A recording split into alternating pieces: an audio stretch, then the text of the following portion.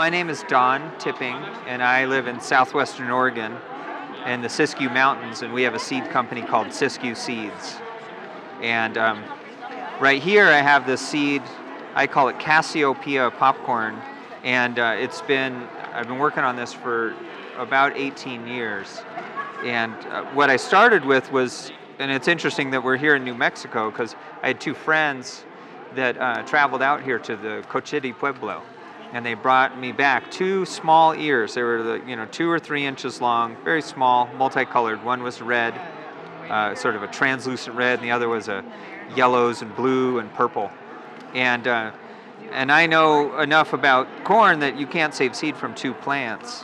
So what I did is I crossed that with another popcorn that I grew called Japanese Hulless White, and then I crossed another multicolored variety called Calico into that, and then over time I just began to be really interested in popcorn. So every time I'd find a new type of popcorn, I'd cross it into this population.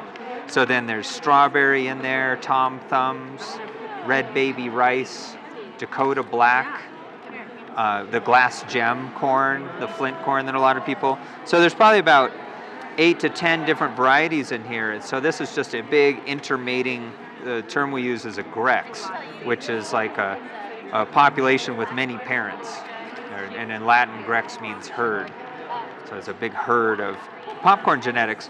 And we're up in Oregon, so with relatively short season. It's hot in the summer, but we can have cold weather pretty late in spring. So for me, I was really working on a variety that would mature in a short season and also produce multiple ears. And I always was just trying to keep a balance of the color. So there's everything from kind of a blood red to a lighter red to a translucent white to yellow blue to purple to starburst patterns. Like it's all in here. All those glass gem colors are all in there. And then when we save seed, we lay out all the harvest on the ground and we get in a circle around it with a group of us, and everybody picks out your favorite couple ears. And then we talk about in a circle why that one spoke to you.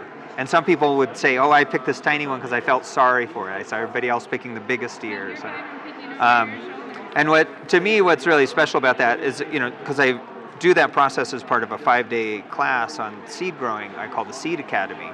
So this is a hand-on project that I've done that 6 times. So every time we do that, that goes back into my planting stock. So I get everybody's energy, their input.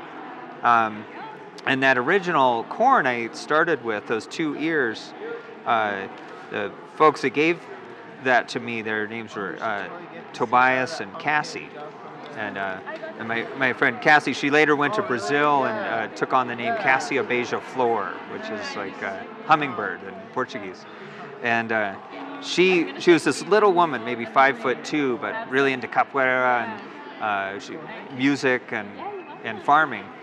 And she wound up passing away after she did a sequence of ceremonies. She was going to go on a world trip with her twin sister. And on her way to meet her twin sister in Reno, Nevada, there was a preacher that was on his way to his first sermon and a head-on collision, and she died, he lived. So, it was super tragic for all of us. It was a really, bright person in our community. But so that's why I named this corn after her. The Cassiopeia constellation that's in the stars, so named after my friend Cassie, so that I can, keep her memory alive. And then I tell that story, and it's, something that's special to me. More than just I like to eat popcorn, I have a connection, and making that part of my family.